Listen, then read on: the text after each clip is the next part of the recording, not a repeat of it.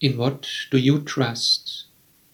Welcome, good day, and hello to Silent Time, the opportunity to think on what is really important in life. In what do you put your trust? When we are honest, there are many kinds of answers. Someone might say he trusts in his ability, his or her ability to talk or to do other things.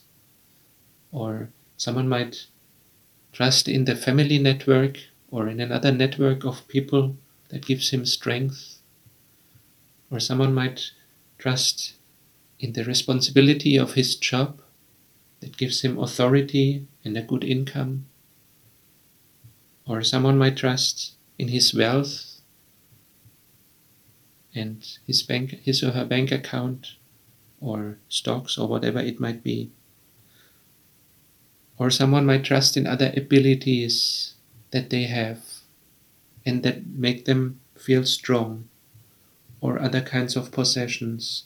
The Bible reports us in many chapters how the Israelites changed between putting their trust in the Lord and putting their trust in other things, in themselves or in other gods or in other things. And then they also came in panic and failed.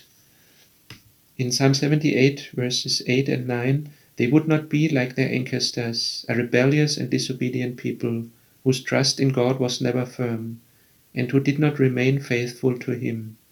The Ephraimites, armed with bows and arrows, ran away on the day of battle. They came suddenly in panic.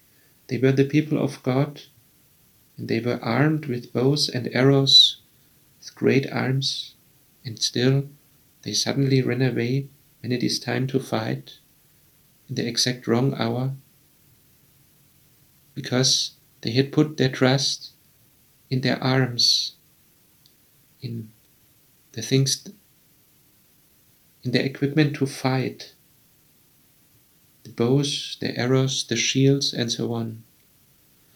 They put their trust in their own strength rather than in the Lord. The Lord wants to be our strength, in whom we put our trust. If we put our trust in earthly weapons or in other things, then sooner or later we will fail. We will lose the hope, we will get in panic, or we will fail in other ways.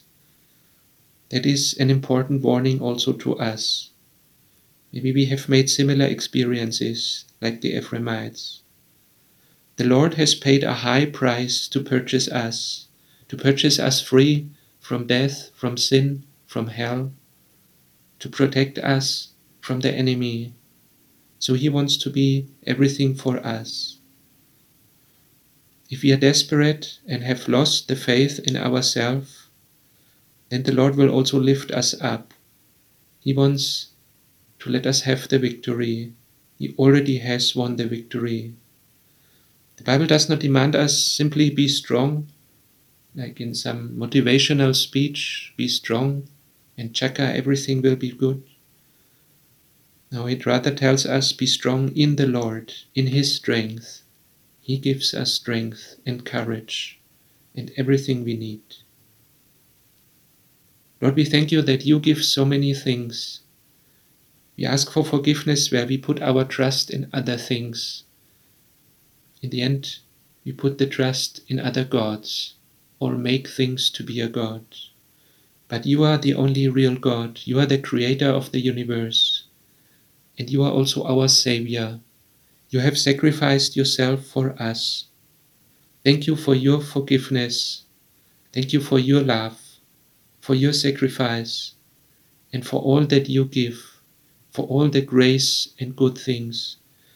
We pray that You also give us courage and help, that You are our strength, and that You do not let us fail, that You do not let us fail in this life, and also that You bring us to Your eternity, where we praise You forever.